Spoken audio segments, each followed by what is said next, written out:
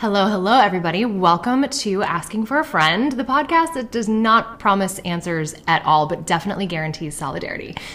Today's topic is one that I am really, really excited about, and I am lucky enough to have a dear friend as my guest today. We're going to be talking about imposter syndrome.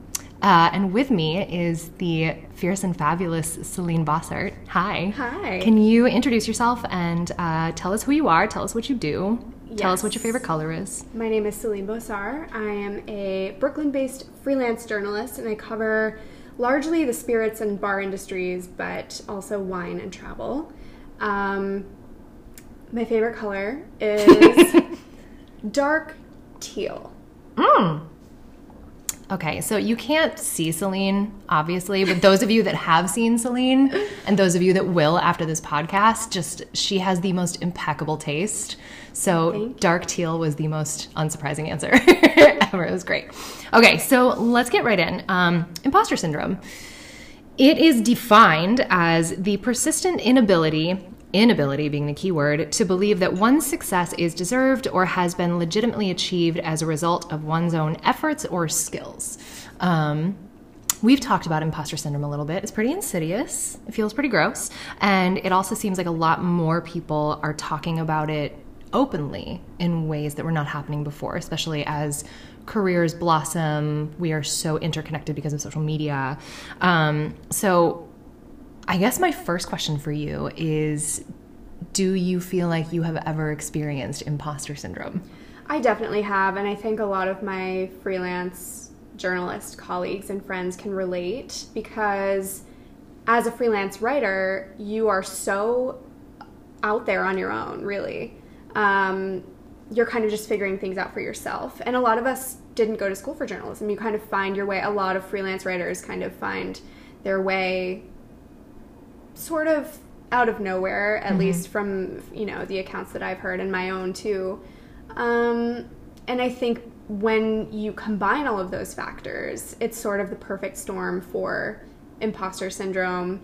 You're always kind of second guessing yourself, like, am I doing this right? Like, I'm frequently looking up, the handbook of, the ethics handbook for journalists, because I'm like, if I'm adhering to our ethics guidelines, then I'm good to go. But I'm always kind of second guessing myself, and I'm kind of constantly reminding myself, well, my duty is to report the truth first and foremost. And if I'm doing that, then everything should theoretically fall into place.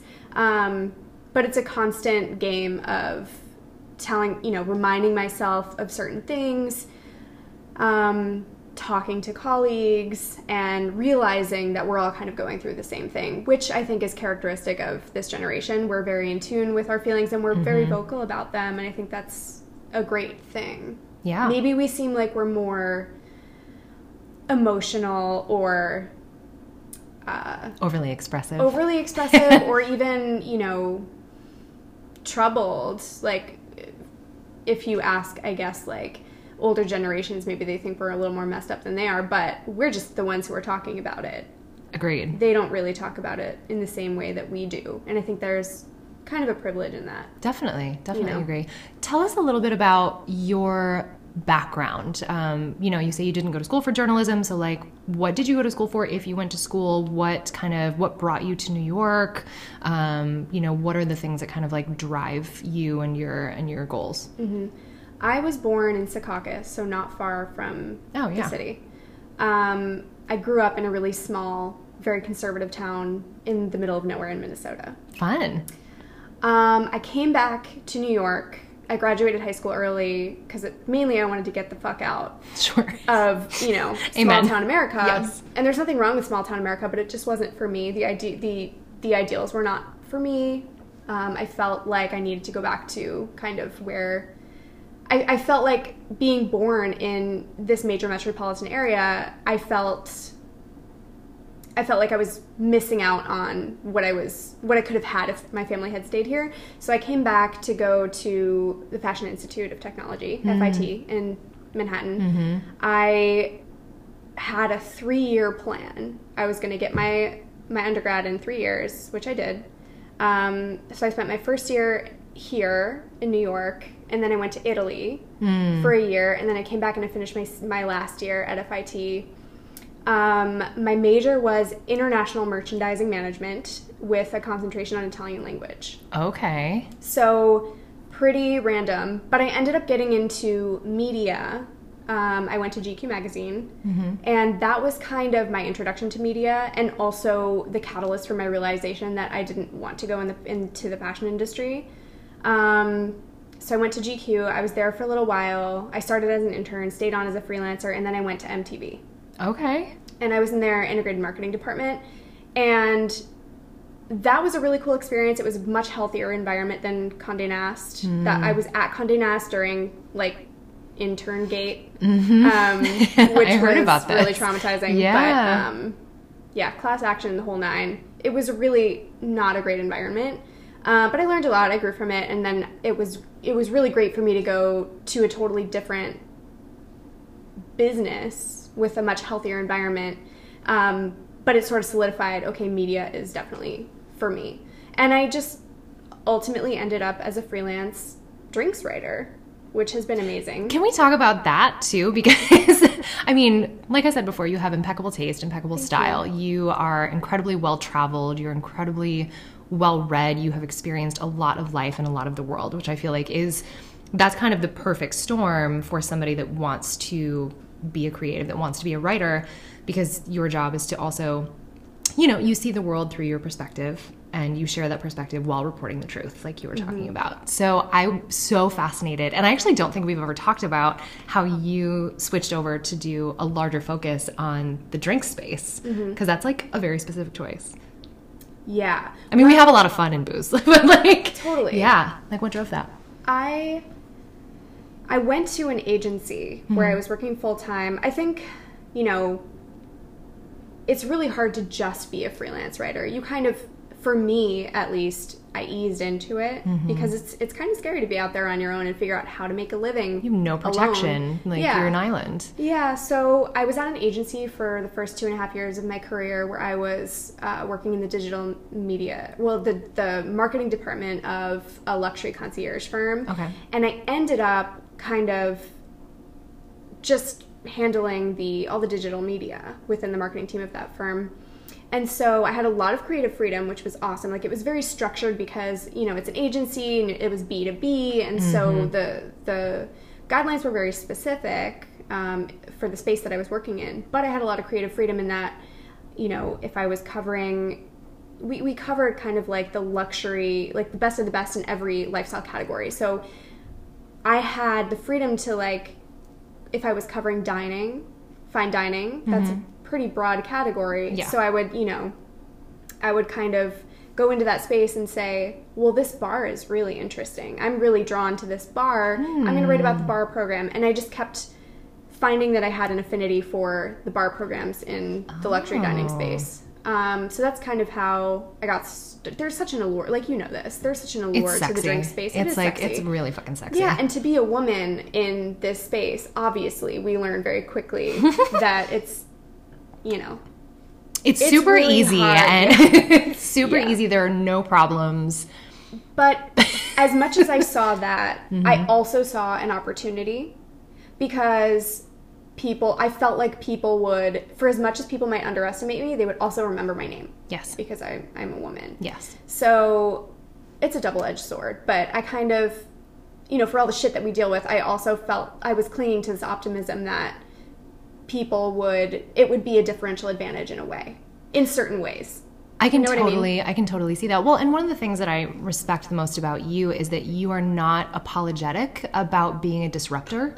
Like, I think from the beginning of the time when you landed on my radar to now, and we've been friends for a couple of years now, just the way that you choose to put your work out there and the way that you choose to move through the different spaces that you occupy is disruptive in a really impactful way.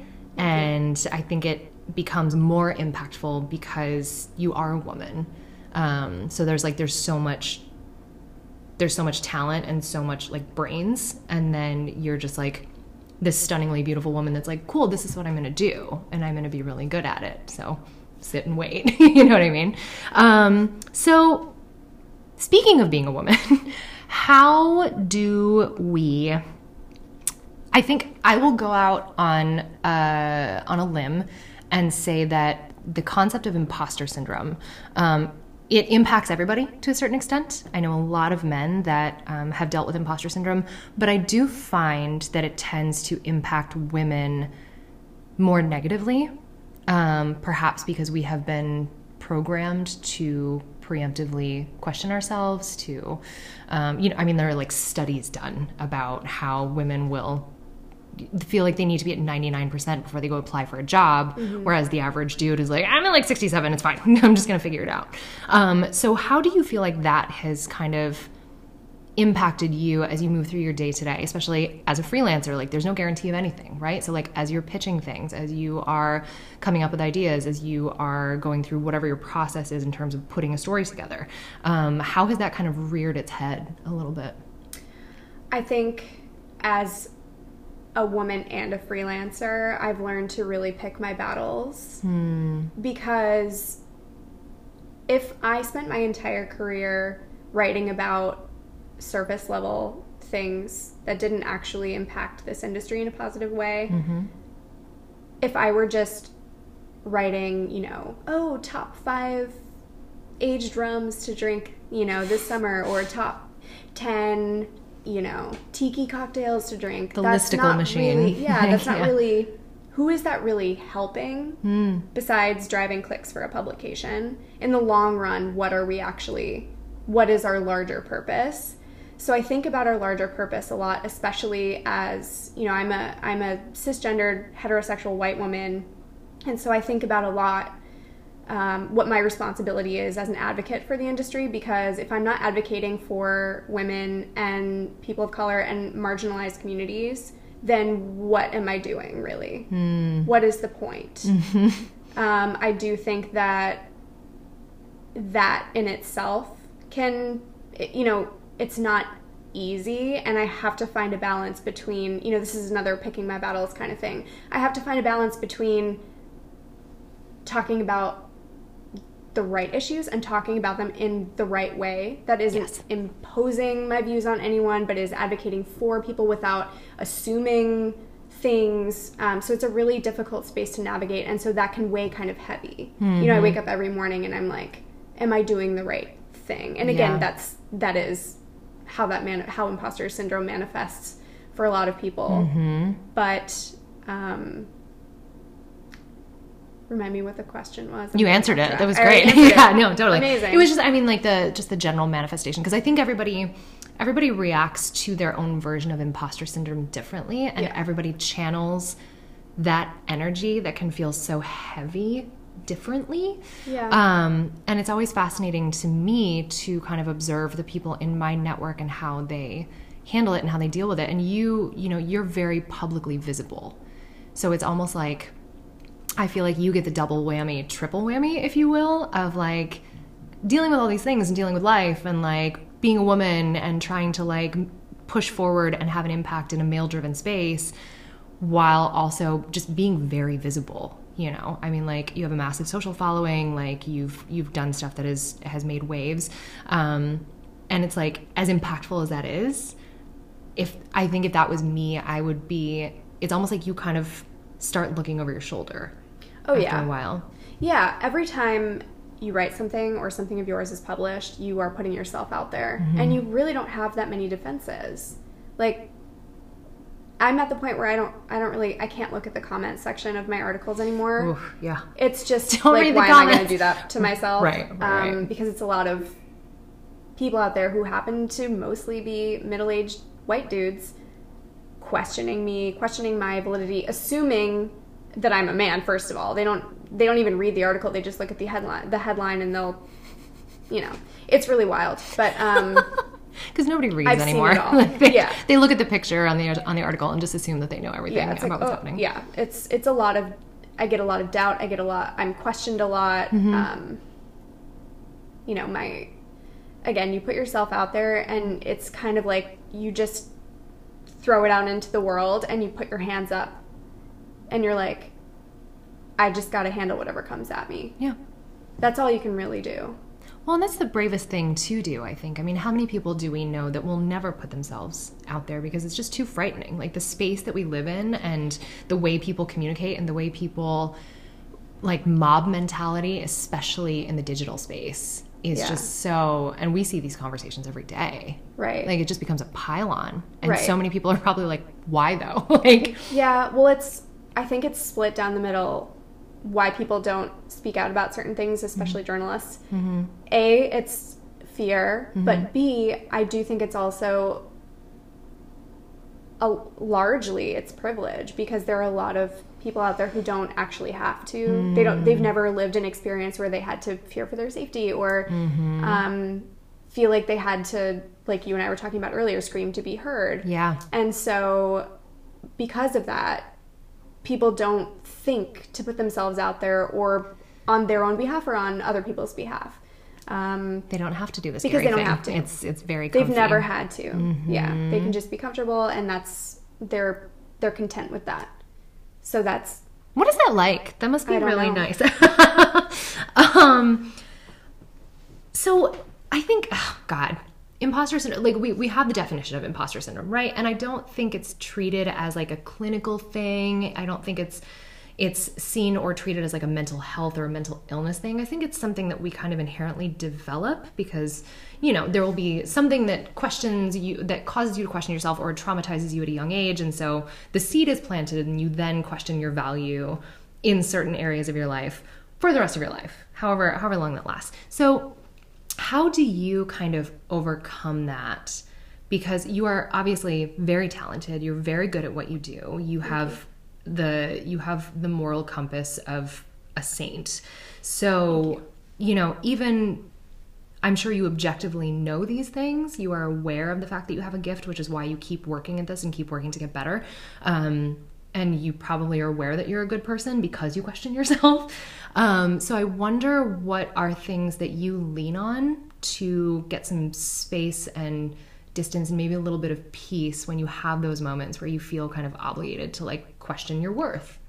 Yeah, I think I keep a couple things that, you know, in my corner. My boyfriend is a really big support system for me, and he's my sounding board, and he's also a 10 plus year veteran of the bar industry. And so even if it's something as small as like, hey, how much would you dilute this? Or would you like shake this or swizzle this or whatever? I turn to him, and he's really supportive and really helpful. We love you, Eric. He's the best. So turning to him, even for little things, again, has been really helpful to me, but also for bigger things, I'm like, am I coming at this the right way? Am I fighting the right battle? Am I being level-headed in this? Because again, as a journalist, our job is to be as objective as possible. So even though really humans are innately emotional beings, you have to like detach that a little bit. Yeah.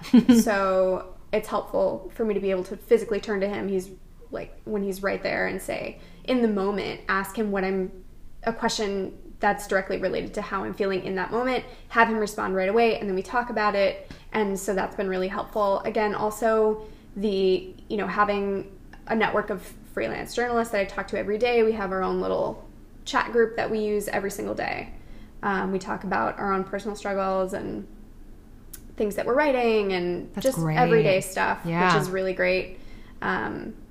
And then again, resources that we have at our disposal, like ethical guidelines and case studies and things like that. Those are really helpful too in certain cases. Just grounding yourself in reality and in just, and in the truth, which is really, really wonderful, especially because I would imagine it would be difficult when you are in the thick of writing something that may or may not be a passionate topic for you, that you still have to kind of work very hard to be objective at, having somebody on the outside that you feel safe with, or a group of people or whatever that might be that you feel safe with to reflect back to you what you're kind of putting out in the world. That's probably really, really valuable.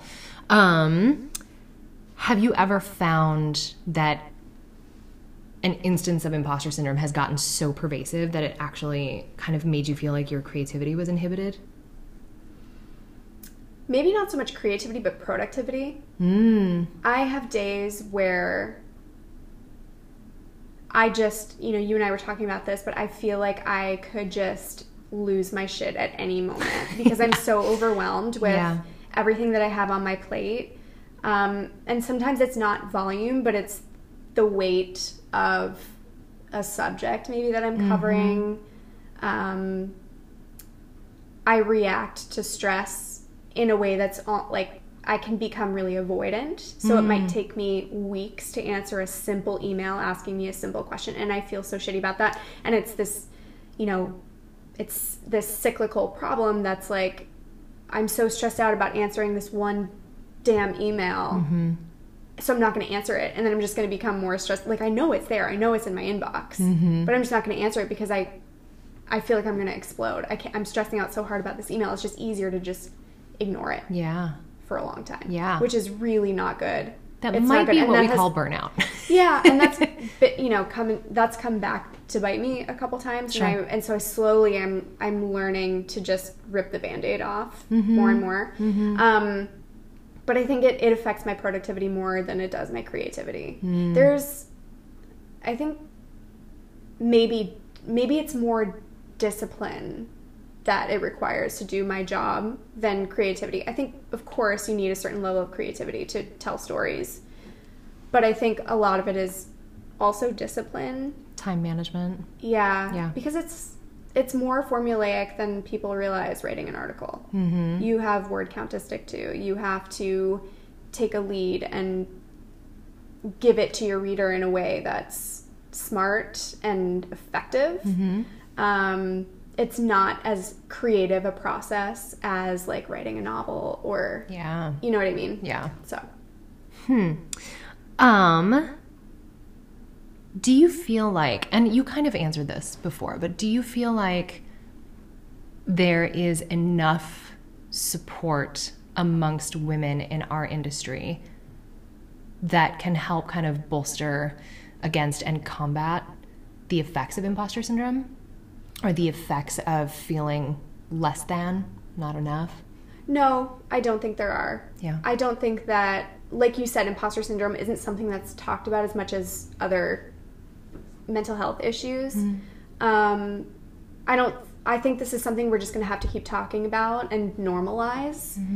And at that point, we'll start to see, like, sobriety is a perfect example. Sobriety in this industry, the more, you know, for a long time, it wasn't really talked about at all. And then we start talking about it more. And that's why I wrote that article with you, was to help contribute to the normalization of sobriety in our industry. And the many shades of gray that come with it. It's certainly not black and white. Like, I don't have to tell you that, but like many of the other issues that we deal with. Well, and also no women are talking about it. That's the thing. It's like, that's always my question is where are the women? Where are the women lifting each other up and taking care of each other? Where are the women talking about sobriety? Where are the women talking about diversity amongst brand teams? Like, where are they? And there's a few, but it's not pervasive. I mean, I think this is just something that we're going to have to keep talking about and drawing awareness around and letting people know that it's a real thing and that, I mean, some people might be dealing with it and not even realize that they have. And so maybe it just takes someone else talking about it and normalizing it for them to realize, oh, hey, like, I can relate to that. I just didn't know what to call it.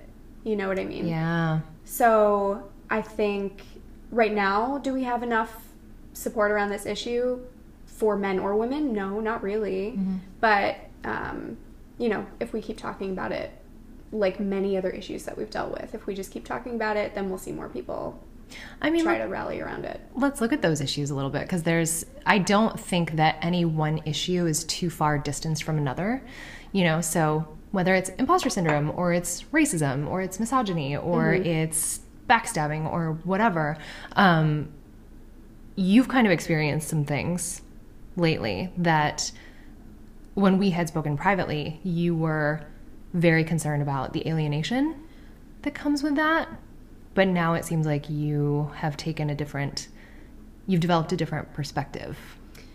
Yes. So back in April, I had an abortion. And in the moments, you know, anyone who's had an abortion can relate to all the different emotions that you feel. I think... Oh, it's a feelings buffet. Yeah. It's like it's not fun. And it really depends on, like, so many different factors.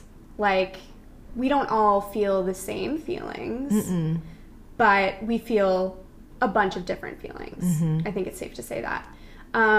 One of the things that I felt like, and I love talking about this because now I feel really free to, after going through it and then realizing how good it felt to confide in someone and say, hey, I had an abortion, and see how that person responds. So many times, if it was a woman that I was talking to, so many times she would say, I've had one too. And we don't have those conversations because it's not normalized enough for us to feel welcome to talk about it. Right. So the more I started talking about it, the more I started realizing if we just talk about it more, we contribute to normalizing this issue so that other women who go through it or have gone through it and have been silent for years about it can feel more welcome to talk about it. So I'm really I feel so lucky to be able to share that story and not really fear for my life because I live in a major metropolitan area. Yeah. I wasn't hassled by protesters. I went to the Bleecker Street Planned Parenthood. I was not shamed by protesters. There was nobody outside. Yeah. I didn't need like an escort. Yeah. You know, it was, I think, a lot easier for me. It was an experience that was a lot less harrowing than a lot of women go through in other parts of the country and in other parts of the world. Some women don't survive. Yeah. So I think I hold a lot of privilege in that I live in an area where I'm able to have that experience with a minimized, you know, the negative experiences that surround that experience were minimized. And I feel the more and more I talk about it, the more free I feel to keep doing so. But I recognize that not every woman is in that position, and I think that's why we stay silent about it so much, you know? Well, and it's treated as a liability too. That's the thing, is I think in general and again, like, this is not to say that men cannot suffer from certain things, but the hands that have been dealt people that are female identifying and the things that we have to go through, you know, whether it's being open about sexual history and abortion, or being a victim of assault, or sobriety issues, or mental health, or whatever it is, we are not yet seen as brave for talking about these things. We are not yet seen for being as powerful as we are to have the ability to talk about those things. We're seen as a liability. We're seen as rocking the boat in an uncomfortable way because, oh my God, these topics are so taboo. Why would you share them about yourself? Or as radical. Yeah. Yeah. Yeah, and it's like, I'm sorry. Like, we have the ability to bring life into the world. That's fucking radical. Yeah. And everybody's really quick to capitalize on